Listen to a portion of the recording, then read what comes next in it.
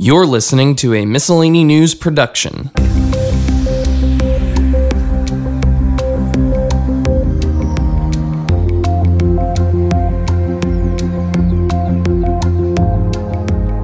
Hello and welcome to the More Than Miscellaneous podcast. I'm Alex Barnard, the Miscellany News' audio editor. This week, despite being interrupted by a fire alarm, Sasha and Izzy sit down with members of Vassar's environmental activism club SEED to conduct an engaging interview about a declaration sent out by President Bradley. And later, Mac interviews members from the on-campus band Pander to discuss the upcoming MISC Music Festival.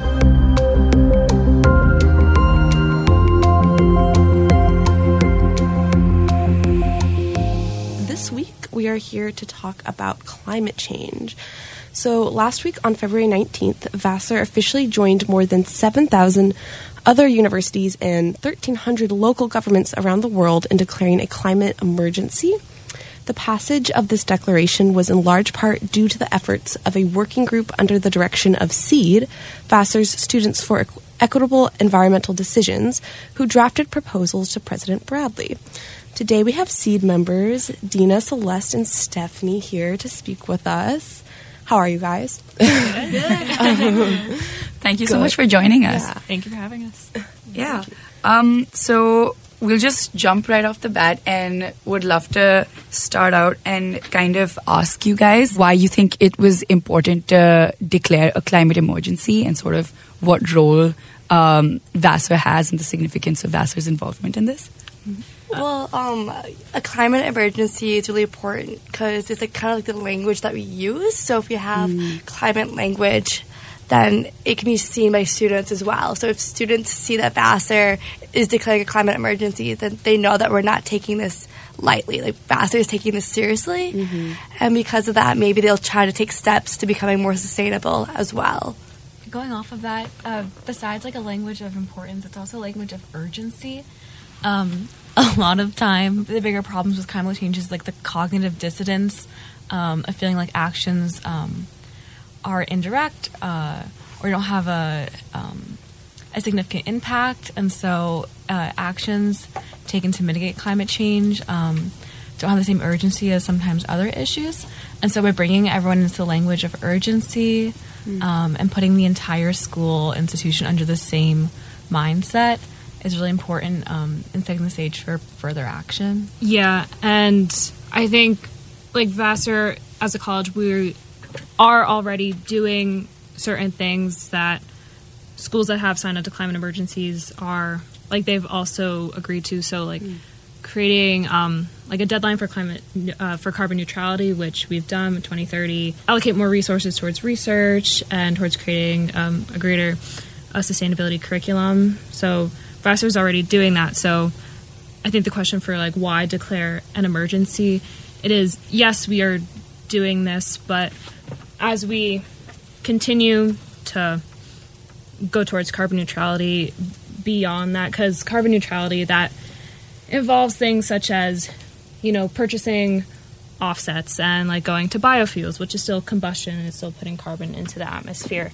So it's by stating, like, this is an emergency and this is an urgent issue, it is committing us to continue action, not just going, okay, like, we are carbon neutral now. It's, no, you have to continue to work. Thank you so much for addressing that. I know it's a pretty basic question, but I think it's always important to sort of talk about that basic premise. And we know that this working group at SEED has played such a huge role in sort of pushing President Bradley towards making this declaration. And we know that you prepared several proposals in making sure that this would eventually happen. So we were kind of wondering what your role has looked like and what the process has been in sort of getting the administration to this stage.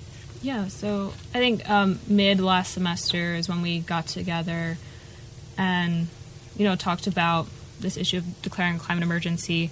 We set up a meeting with President Bradley towards the end of last semester, and she seemed pretty for it. So we decided to very go responsive. further. Yeah. So I think we sort of worked through, like, as a small group, sort of trying to figure out what does a college declaring a climate emergency look like, because we were looking at a lot of examples from like nations and cities, and it's a lot more complicated on that end.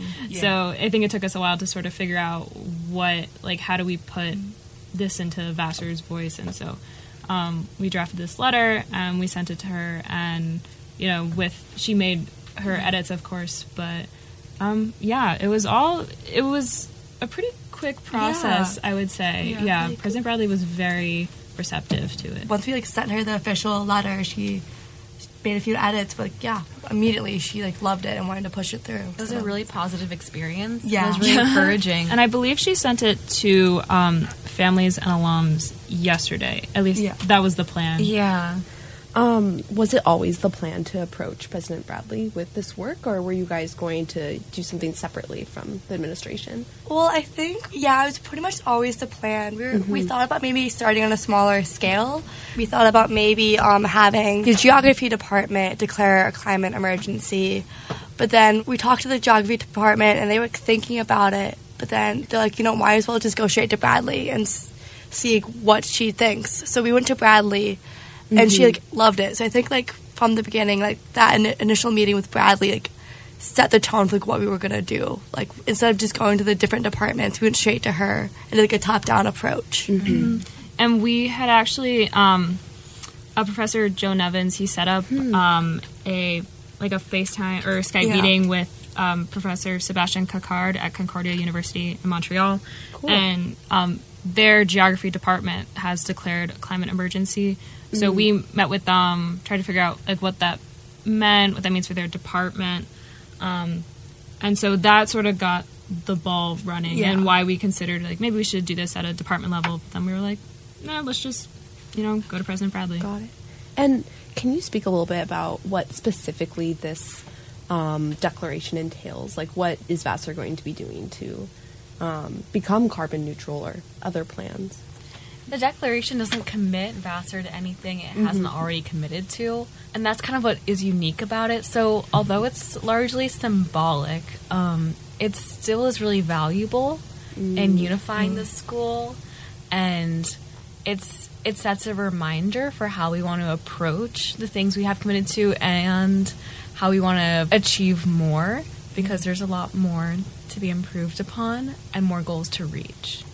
Yeah, in terms of how we specifically get to carbon neutrality, so that's what the Climate Action Plan is being written to address. And so Micah Kenfield, the Sustainability Director, he's in charge of writing that. And there are various groups, I'm in part of the group that's working on the energy component of the Climate Action Plan. Cool. So that's setting up, the direct goals, the numbers, the dates for carbon neutrality. And I believe this climate action plan is for outlining the next 5 years. Okay, so we were also wondering what you all think that the student body can do apart from just the administration and sort of getting us to these goals, so that the student body is also taking the climate emergency just as seriously as the admin is, and if you had any ideas about our role in all of this. Well, one thing that's already been doing is that each sports team has a sustainability rep who works with SAC, which is the athletic group on campus. And I'm the sustainability rep for cross country. And so we basically we try to eliminate waste. We have TerraCycling bins in the locker rooms, and we got recycling bins there as well. And we try to promote sustainability. So that's one way to help, even on a small team level. I don't know. I believe Vassar Greens also works towards pushing that forward. So I know there is a sustainability rep. I think there's supposed to be one in each of the dorms. There's one in Cushing, and we've started TerraCycling. So, and the whole idea of declaring an emergency, we're hoping that more students then see that and take it seriously and start thinking about their actions, how they sort their waste, maybe how much meat they consume, but there's so many other things. Ultimately, for the student body, the climate emergency is about holding each other accountable and their orgs accountable in addition to the administration. So that's the main focus for students. Yeah. And then also, I guess beyond just our Vassar bubble, we're hoping that by declaring an emergency, we send out a message, one, to other universities, but also to the community. So I know there were a group of students trying to get Dutchess County to declare an emergency. There are other groups working to get emergencies declared in New York and throughout. So we're hoping that this just puts pressure on like the larger movement. Right. Absolutely. And I think you all are like a testament to like students actually working towards these kinds of changes. We'd actually love to know what kind of work SEED is doing right now to sort of have this momentum going, and if you guys want to talk a little bit about your current work. Yeah, so SEED just put out a climate emergency response plan. So SEED handed out the documents to the trustees. They just met over the weekend. So we're hoping that we can get them to read it and to give us a response, because we'd love to work with them and the administration to maybe get some of these demands or requests through. Yeah.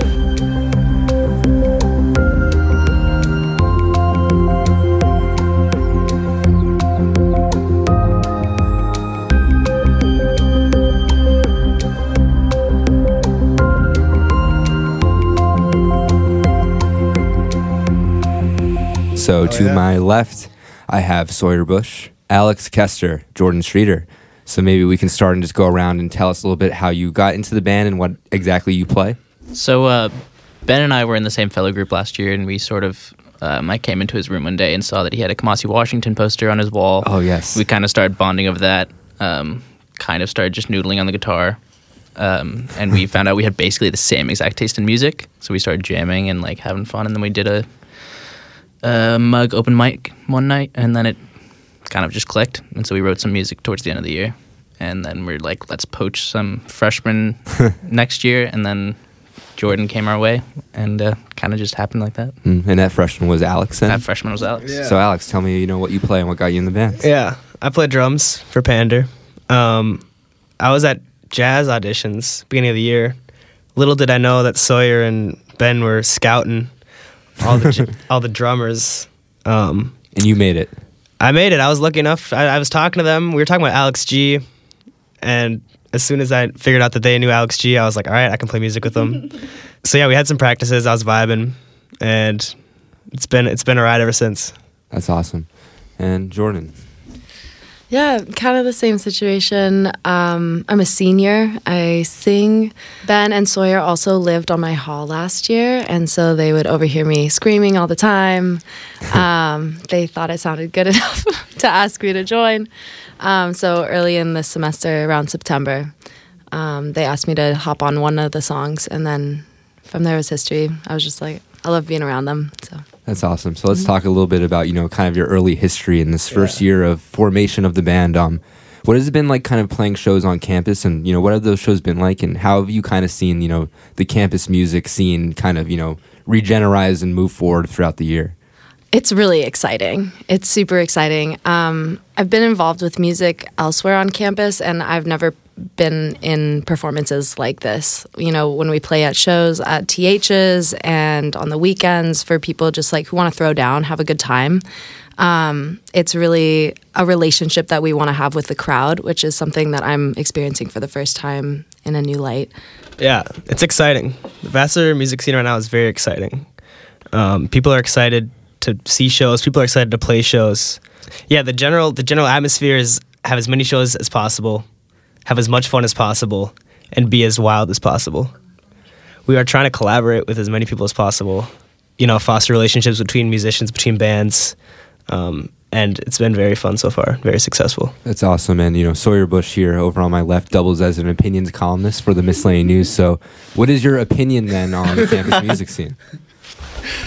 We kind of have been trying to explore, I guess, kind of all realms of the music scene. We started off with the Climate Strike, playing for that. Then we did a bike shop show, and we did a mug night show. So we've kind of just been like exploring the entire music scene, seeing where we can get like other musicians excited and like show musicians like we're a new band on this campus, and like look at how, I don't want to like sound boastful, but how like omnipresent we've been. Like other bands can do this too. So it's not just us. It's like other bands have the option to be this like omnipresent and this like as active out on campus. Do you think there's kind of a reason why we haven't seen kind of this band presence on campus in years past? Do you find this to be kind of like a new phenomenon, this kind of new energy around music on campus? I do think there's definitely a new energy this year around music. I'm not entirely sure what was holding people back. I don't know if you guys want to speak more to that. Jordan, as the elder statesman.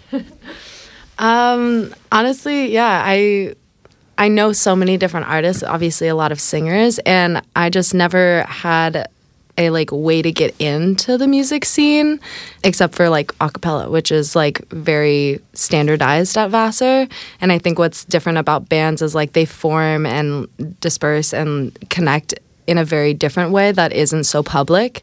And so what I think has helped is like having open communication about like I'm interested in being in a band. Like once I started saying like, oh yeah, we're trying to start something here, like there was so much, like all of a sudden people were like, wait, I want to be a part of this. Like I want to see what we can formulate, because there's so many artists on the campus. So it just took kind of like a like spark. Yeah, a little spark. Yeah, a way for you guys all kind of to find each other. Yeah. So, like, on the other end of that, like, you know, can you talk a little bit about the crowds that have been coming out to your show and how you've been, you know, happy about, you know, the turnout at your various events? The crowds at our show are wild. I love playing in front of the people that come to see us, and I'm so thankful that people come to see us at the same time. People are dancing. I don't know. It's just like I love seeing us, me specifically as a drummer, creating a beat and playing something that people can dance to, and then looking out and seeing people dancing to what I'm creating, what we're creating as a band, the sound that we're putting out.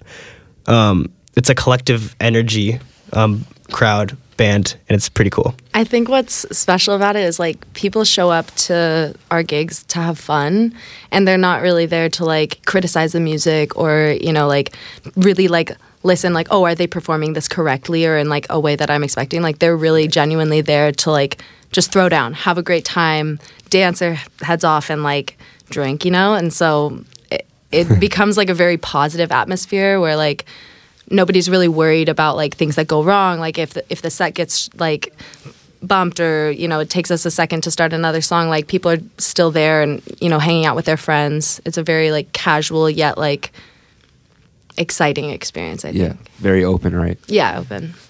Do you have like maybe like a favorite anecdote or a story from anything that's happened at any of your shows this year? And you know, this is not on the public radio anymore, so there's no need to tailor your message if you want to just kind of go for it.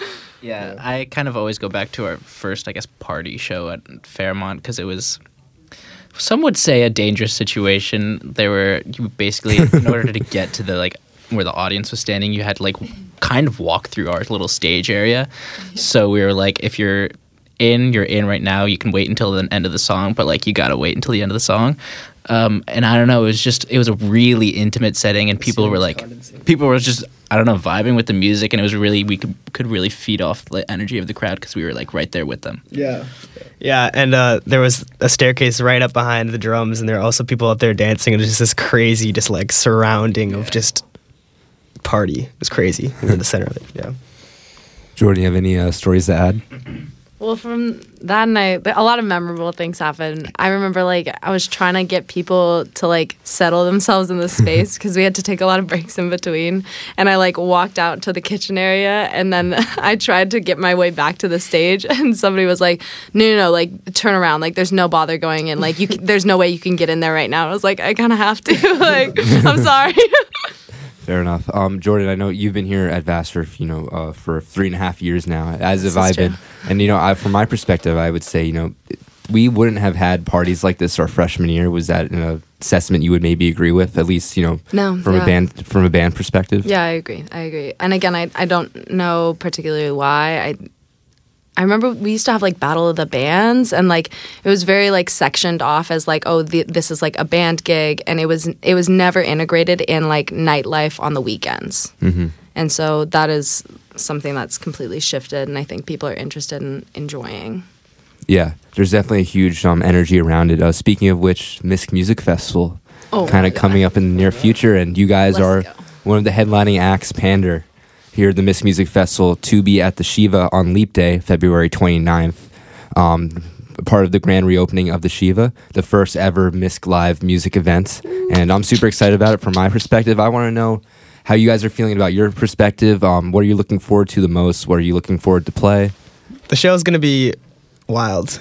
It's going to be disorienting. It's going to be transcendent. In the words of Ben Sharf. Yeah. To put it lightly, yeah. There are going to be some fun songs. I mean, not just Pander, but Mark Indigo's playing. Earth Dad's playing. We got some DJs. Westerly Road. Like, this is like a stacked lineup. Like, MISC has done a good job putting this together. Like, Thank props. The Shiva's going to be a cool space to play in. I hope it gets packed. I hope it's just a night just to remember, to let loose. You guys got anything else to add? I don't know. So I think people, for the most part, think of us as kind of as a cover band, but we have some original songs that we've been working on kind of up our sleeve that we're going to be debuting at the concert. So, yeah. And we just set up the stage the other day, and it looks really awesome. And I'm just really pumped to, I don't know, just go wild. Yeah, I'm super excited for the show. How would you describe your sound, and how would you give them kind of an introduction into Pander? Music you can dance to. That's all I got to say. Expect to dance. Expect to scream. Expect to be disoriented. I think so. Yeah, Sawyer mentioned like we do covers, and we're keeping that in our set this weekend because like at the end of the day, people really want to sing along to songs and like that they're familiar with. So we've got a couple of those, and we're mixing that in with the new original songs, which should make a good entertaining set. That's awesome. On a scale of 1 to 10, how much energy are you trying to bring to the show this weekend? Oh my God, so much. Today we put Alex in a red jumpsuit and a panda head, and we filmed him doing random stuff around campus.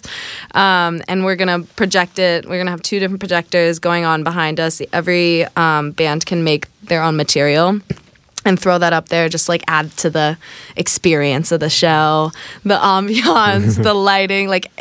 The Shiva's a great place to perform because they've got all the lighting, the stage. We've never performed on a stage before, so I think it'll just be a completely new feel. And that's something I'm really excited about. That's awesome. So you heard it here first. Pander, live at the MISC Music Festival coming up this weekend, Saturday. February 29th on Leap Day. In the Shiva, doors open at 8 p.m. You can see Pander kind of on the later end of the show. Thank you guys. Nice. Thanks for having us. And that's all that we have for you today. Be sure to tune in live to the More Than Miscellaneous talk show, airing every Tuesday at 2:30 p.m. on WVKR 91.3 FM Poughkeepsie.